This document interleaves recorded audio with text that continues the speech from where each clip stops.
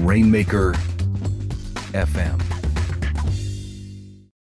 Copyblogger FM is brought to you by the all-new Studio Press sites, a turnkey solution that combines the ease of an all-in-one website builder with the flexible power of WordPress. It's perfect for bloggers, podcasters, and affiliate marketers, as well as those of you who are selling physical products, digital downloads, or membership programs. If you're ready to take your WordPress site to the next level, see for yourself why more than 200,000 website owners trust Studio Press. You can check it out by going to rainmaker.fm/StudioPress. That's rainmaker.fm/StudioPress.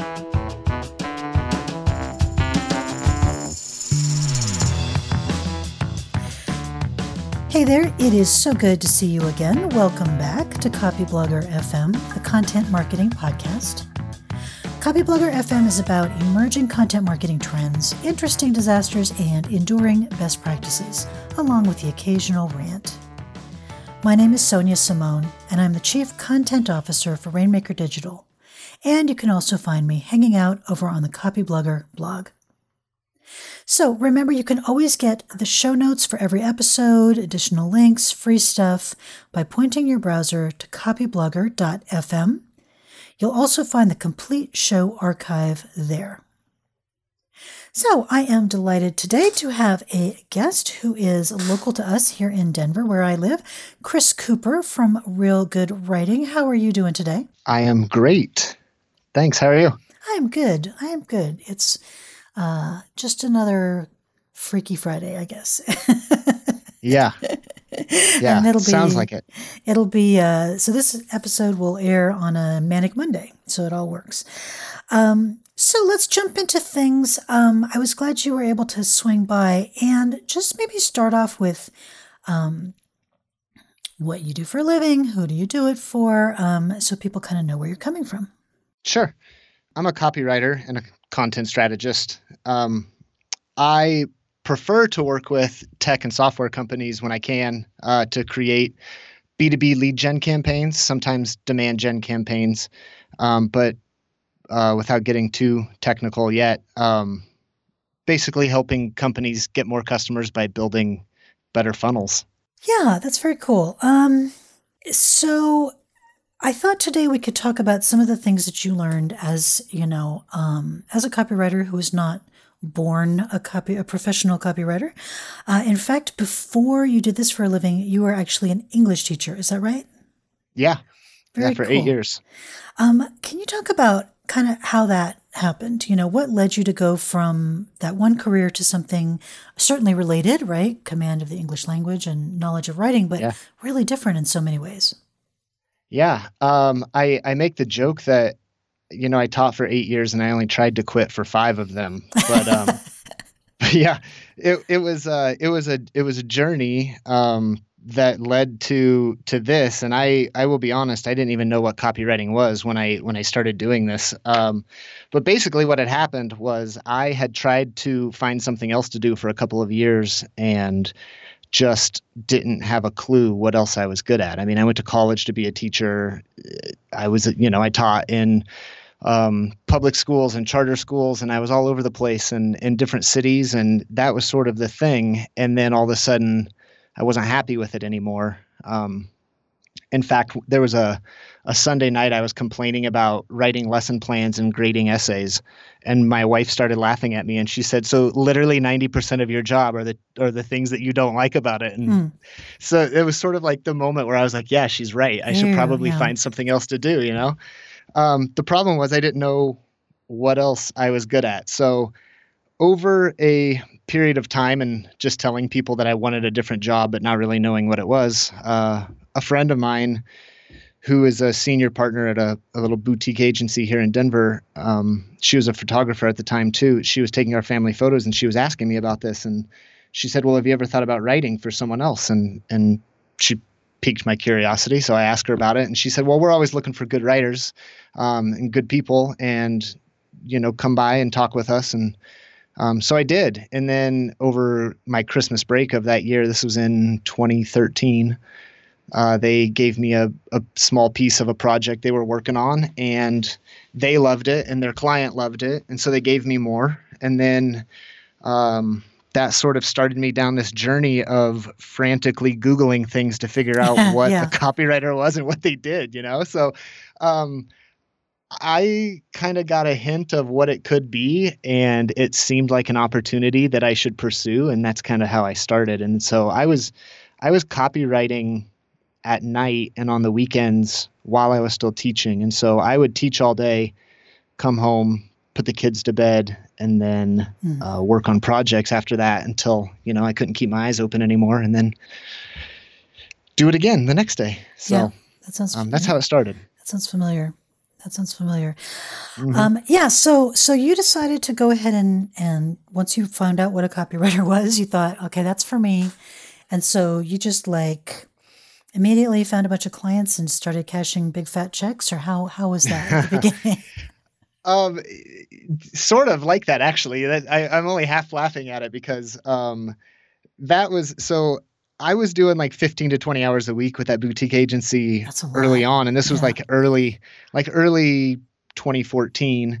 And by April, I had decided, sort of on a whim, I was going to go full time with them, and they ended up going under agency review with one of their big clients, and they weren't comfortable bringing me on. So that was kind of a setback. But my wife said, "What are we going to do?" And I said, "Well, I'm just going to quit and start a business." And she went, "Okay." And so we just did that. And that meant I had to find clients, though. So I called some people that I knew who freelanced, and I just asked them, "How do you get clients?" And so they gave me a couple of places to get started. And one of the first things that people recommended was to get a website. So I made a website. I threw together a WordPress site. I had no idea really what I was doing. And I created some profiles on some different places online to start finding work. And I found, within a week of doing that, I found my first client, and then I was kind of off and running. So yeah. That's cool. So I'm always curious about, these kind of self-run freelance businesses. Every one of them looks, I think, a little bit different, because the people are different.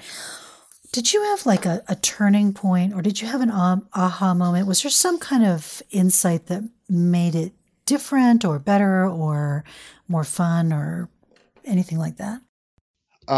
Yeah, I think the biggest revelation for me early on was, well, first of all, that people were even going to pay me to do this. But outside of that, I just started billing at an hourly rate, and I based it on how much I broke down my teaching salary to figure out what my hourly rate was. And I was like, well, if I can do better than that, then why not? What I forgot to account for were paying my own taxes and things like that. So that was a revelation. And then a few months later, I realized that I hated hourly pricing. Yes. And I mean, and so right away, there was something inherently unnatural about it and I couldn't quite put my finger on it. It took me a while to figure it out. I had to do some research and talk to some people, and, but it's so ingrained in our culture across all industries that, it's sort of a hard thing to break out of. I really had to shift my mindset around some of it. And so, but anyway, moving away from hourly was a big change, and then figuring out what that needed to look like. Yeah, I agree. I always counsel people, having been counseled myself when I was a freelance writer, that hourly, it makes sense because it's how we all do things, but it's, among other things, you make less money the better you get, which is not really kind of the way you want to do that. So. Mm-hmm. Yeah, no. And I mean, that's absolutely one piece of what it was I was doing things so fast, out of the gate, because I think I mean, after teaching writing for 8 years, and I wrote on my own outside of my classroom and stuff, but I had this sort of innate ability, from all of that other stuff that was going on before this, that I could do it pretty quickly, and the results were good. And so, yeah, I was being penalized for being good at my job. And I was like, I'm not working for myself to stay where I was. So I had to very quickly figure out some other ways around it. Yeah. Did you have any trouble kind of, because a lot of people I know who are good writers have a hard time shifting to commercial writing. They have a hard time, I don't know, a lot of times they have a hard time, like they feel like a sellout, or they feel like, they don't feel creative. And a lot of times they just have a hard time understanding what businesses want from writing. How did you make that jump? I think the easiest answer is I just tried a whole bunch of stuff and worked with a whole bunch of different people. Mm-hmm. But aside from that, my approach to writing business copy is not much different than writing anything else. I still, at the end of the day, feel like if this isn't something that would come out of somebody's mouth, then it probably shouldn't be on a page. Yeah. So, within reason. But, when I'm writing B2B copy, my focus is on being conversational, and I'm pretty outgoing, and I will speak to anybody at any time, anywhere. And so if it doesn't feel comfortable to me, I know it's not going to feel comfortable to somebody else. And so that shift for me wasn't hard. I think the approach to it is a little bit different, in the way that the psychology behind some of it. But those are all things that can be learned and studied and really just practiced. I'm just a big believer in jumping in and trying it for the first time and sort of figuring it out as you go. So I've never been afraid to get my feet wet. Let's talk about that, because you do specialize in B2B, you specialize in conversion copy and in, lead gen, demand gen. How important do you think it is to specialize? Have you found that really useful? What have you seen as the benefits? Yeah, I think I'm not going to say that I haven't figured out. In fact, I'm kind of going through a process right now, but to me, it's constant. It's the constant iteration and the trimming away of what you don't like to get a little bit closer to what you do like. So I think for me, especially starting out, not even really knowing a lot of what was going on, and Copyblogger was a huge source for me early on, among a couple of other places, but it was just, a lot of it was getting the language to understand what it was. And so I was never interested in, from the very beginning, I was never interested in doing one-offs. To me, that never made sense in building a business. I knew that having lasting relationships with people was going to be the fastest way for me to build my business to a point that I wanted it at that time.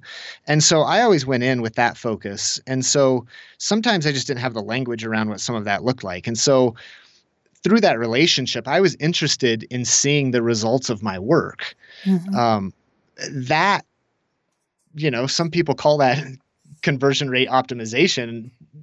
That at the time I didn't have the words for it. I was just interested in knowing that it was working, So it wasn't until later that I figured out what it was. And then as I had more vocabulary around some of these things and was able to figure out what I liked and what I didn't like and who I enjoyed working with, and figuring out where I was going to be most valuable for clients.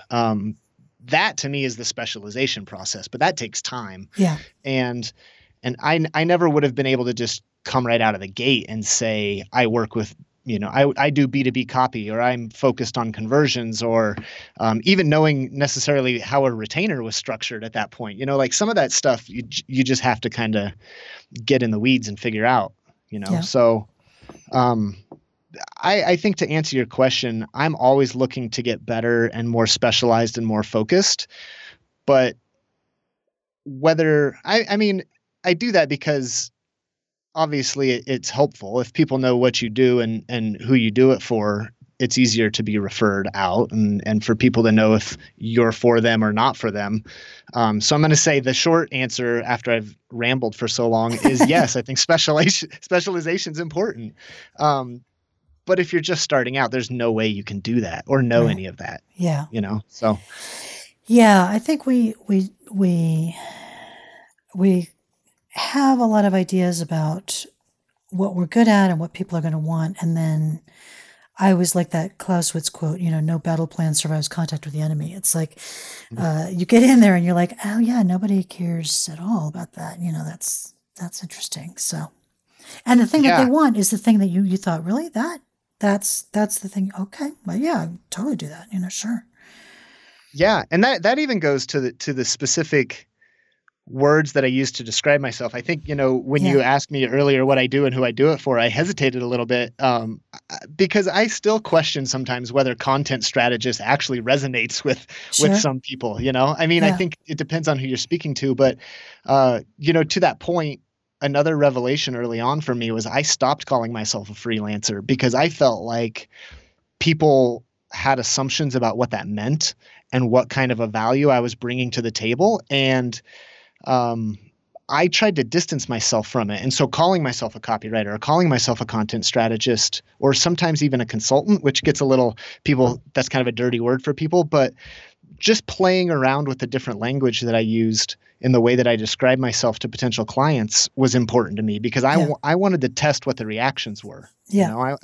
And the reaction I was getting from calling myself a freelancer wasn't necessarily where I wanted to be positioned in their mind, So those types of things were important too. Yeah. Well, yeah. One of the things you find out for those of us who have jumped into freelance is you start to realize how many of your fellow freelancers are really flaky. Yeah. Like so bad at deadlines. And so, not necessarily always, sometimes your colleagues have created some pushback on the term there. Mm-hmm. So you mentioned that you had you talked to some friends about finding clients, and I know that anybody who's still listening to this podcast wants to know your client finding secrets. So, what have you found, works well for you? Yeah. If there was a secret, we would all be doing it. And if I had the secret, I wouldn't be telling everybody about it. No, that's not, I would share it loud and proud. No, I've thought about this a long time because people ask me this all the time. Yeah. I don't know that there's any one particular way to find clients. I mean, I think I'm constantly evaluating. I sit down every 6 months or so. I write out a list of my clients and I make a list of how I found them or they found me, just so that I can keep tabs on what's working and what's not. And I've tried a lot of different things. I've run ads. I've gone to conferences. I've gone to networking events. I do it all. I think the number one thing, well, maybe two things. I think the specialization piece is important because the more specific you can get about who you are and who you're for, the easier it is for people to talk about you. Being a generalist, nobody quite knows what to say. But if you're the B2B funnel guy, for instance, right. And somebody says, "Oh, I need help. I'm putting together this funnel," and then they can go, "Oh, I know this guy." So that's one part of it. For me, though, and this is not going to be very helpful to all your introvert listeners, but I don't have any problem walking up to a stranger and having a conversation. So, and I'm constantly looking for a way to let people know what I do. Cool.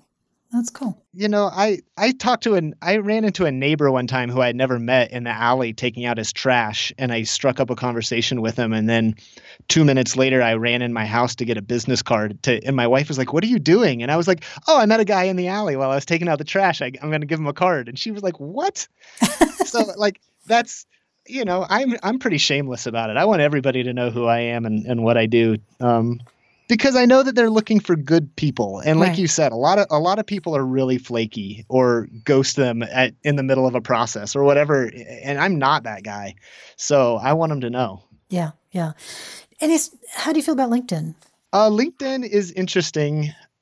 I've been playing around with it quite a bit, actually, in the last few months. And I subscribed to Sales Navigator just because it allows me to be really targeted about who I'm looking for and what I need to say to them and things like that. So I am not a huge fan of cold emails. I think that there's a way to do it that works, and it's mostly just by being natural. And the best response I've ever gotten from cold emails, I never even thought of as cold emails in the first place. It was me sending an email and being like, "Hey, I saw this thing and I really liked it. And I just wanted you to know that it's awesome because I know sometimes this job can be isolating, and not ever expecting anything to come of it." And then those are where the opportunities come from. It's the times when I've read the blog post about here are 5 steps here are 5 steps to cold emailing correctly. And then you try something like that. And it never works. It's cheesy. It's impersonal.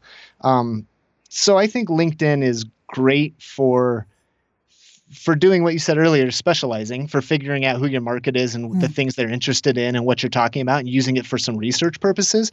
I think if you're using it to blast cold emails and spam people, that's gonna get you down a road you don't want to go, and you're gonna be super frustrated because nobody's gonna respond. Yeah, well, and it's so I think LinkedIn has some interesting potential as truly a networking tool, but I think people don't realize how many spam emails people get a day. Yeah. So I just, I'm at the point where it's like, I mark them as spam because I'm exhausted, like by the number of, and I will say I do that when somebody has just sort of done this blast and they know nothing about what I do.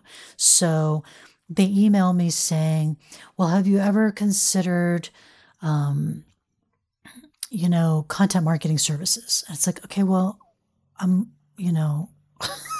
like my company has a content marketing blog that's kind of fairly well known. So it's really awkward that you're emailing me, this thing that has nothing to do, or people will email me like trying to sell me products. And it's like, yeah, we actually have a product that does that. So you're a competitor. So this is awkward. So yeah. Don't do that. It's just so lazy. Yes. And I will admit, I've tried some of those things. I've done it in the intention of not looking lazy, and taking the time to look at somebody's stuff and actually say something about what they do and whatever. But it never feels natural to me. But no, I get that stuff all the time. I got one last week they wanted to sell me enterprise software. Right. And I was like, did you even look at my website? I'm one guy. Yeah. What would make you think that I need an enterprise software solution? Like, this is crazy. Yeah. So yeah, don't do that, guys. Yeah. So today, do you think of yourself mainly as a writer, or do you think of yourself as a business owner, or is that even a meaningful question? Is it impossible to choose? No, I think that it's a meaningful question. I think that for me, I'm a business owner first and foremost, and that's probably the way that I describe myself most often. Yeah. But to me, the writing is sort of secondary. This isn't going to resonate for everybody, but the writing piece feels fairly natural for me, and the business is the part that I have to work at, and the part that I'm always trying to improve and make better. The writing part, I mean, there are ways to improve my writing, and I study some of that stuff too. And I'm always looking for what other people are doing and how I can do something similar. But the business part is the part that's the constant iterating and pushing and growing that I focus on. So I'm very much a business owner first, because without being a good business owner, the writing doesn't really matter that much, to be honest. It's true. If I can't pay my bills and feed my kids, then what the hell am I doing? Well, and there's plenty of very like beautiful stylists in the freelance copywriting world who just aren't making any money because they don't know how to get clients, and they don't work well with clients, and they don't know how to get the word out about what they do, and all kinds of things. And so and a lot of times because they don't know how to make clients happy, because they don't necessarily, they're delivering what the client should want, right? They're kind of New Yorker level prose rather than what the client actually needs, which is something that talks about how to get signed up for health insurance. There's so many things. I mean, I had started off in the kind of corporate writing world and then moved out to freelance, and there's a lot to learn. Is there like one thing that if you had a friend who was going to go into, good writer, was going to try freelancing, was there one kind of business thing that you would say, dude, you got to get good at this. It's going to make a big difference for you? Yeah, I think this is funny. I actually had a friend text me this morning who said, I need to talk to you this weekend. I think I'm going to do some freelancing. And he's a professional journalist. So I was sort of surprised by it, but he wants to know how to get started and what he needs to know. So this is very relevant because I've been thinking about this all day. For me, I think it's about being really cognizant of your processes and making sure that you're documenting your own processes. And I know that everybody thinks about their processes, but I think that writing it down and looking for gaps and ways to get better at it is really important, and being able to create some systems around that, because those are the things that are going to grow your business. If you can get faster by creating better systems and processes and templates and formulas and all of those things that are the shortcut to allowing you to do some of the more creative stuff that you were referencing earlier, there are some frameworks that you can put in place that allow you. I used to teach this when I was in a classroom. You have to have a framework in place to be creative. Yes. And yes. if I used to give kids free rein, they would freeze because they didn't know where to get started. And that was the worst way to teach writing. And so it's the same thing when you're doing the actual writing. If you don't have some frameworks in place for yourself, then you're never going to know where to get started, and you're never going to give yourself the ability to start getting creative within some of those boundaries. So I think the systems, the processes, the frameworks, and those are going to come with time, but you have to start documenting some of that stuff so that you can figure out, where you can make the most inroads. And again, from a business perspective, those things are going to speed up your process. And the way to be profitable is to add more value by, a variety of ways, but on your side of it, doing it faster so that you can charge higher rates. And I mean, that's the ratio you're looking for, is like, how can I quickly deliver highly valuable, high quality content to my customers while charging premium rates? That's the simplest formula I would give to profitability, but you can't get fast and you can't get better if you don't even understand what you're doing. Yeah, totally agree. That's really good advice. Your friend is very lucky. I'll let him know. Let him know how lucky he is. Yeah. I'm gonna totally interrupt you. Another thing that this came from my accountant a couple of years ago was I was struggling to get out of a month-to-month mindset, just despite having done the work for quite a while. And he told me you need to keep track of three things. You need to keep track of your pipeline. You need to keep track of what's in production, and you need to keep track of who's in collections. And you need to look at it every day. And if you can update that list every day, then you can move people in and out of those three columns. And then you know exactly how much you need to bill each month or each quarter, or however you're setting up your billing system. But knowing exactly what's in process, what you're working on, and who's supposed to be paying you makes everything. That was a game changer for me, because it gave me a really simple system to compartmentalize what I was doing. Yeah, that's really smart. That is really smart. Any plans for the future? Any big changes coming up for your business, for your site, for Real Good Writing? Yeah. You caught me at a good time, because this is something I've been thinking about for a while, but I think I'm pulling the trigger on it next week. I've decided to productize some services and say no to more things. So this is a struggle. It scares the crap out of me, but I'm going to do it. And I think that it's going to play better to my strengths, and it's going to deliver a lot more value for my customers. So cool. I've gotten really clear about my own processes in the last few weeks and trying to figure out, where I can deliver the most value. So that's the new focus in the coming weeks and months. Neat. Well, good luck. Good luck. I'm sure it will do great things.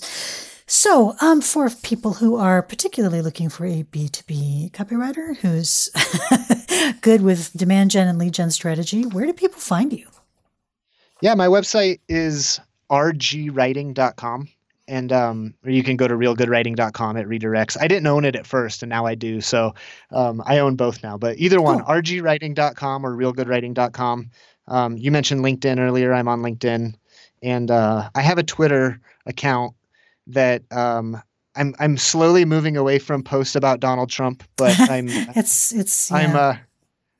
I'm trying to make it a little more, I don't know, business focused. To me, my Twitter is more of a personal thing, but that is at El Cupacabra. Cool. Good stuff. Yeah. All right. Well, thank you. This has been a lot of fun. And I just thought it would be fun for people to just get a look at somebody who's in the trenches. I know a lot of people are thinking about making the shift, or they have made the shift, and it's, a little bumpy. So thank you. It's very kind of you to share your expertise with us. Yeah, thanks for having me on. I would say, if anybody has any questions, my email address is on my website, or contact me through any one of those other places I mentioned. But yeah, I'm happy to answer any questions if people want to know more. And I will make one final plug. I am speaking at Denver Startup Week at the end of the month too. So if you want to come learn a little bit, come check me out there. Cool. Very cool. All right. Good stuff. Well, thanks again. And so I have been talking with Chris Cooper, not the famous and creepy American actor, but the Denver B2B copywriter. So Chris, thanks a lot. Take care. Yeah. Thank you. You too.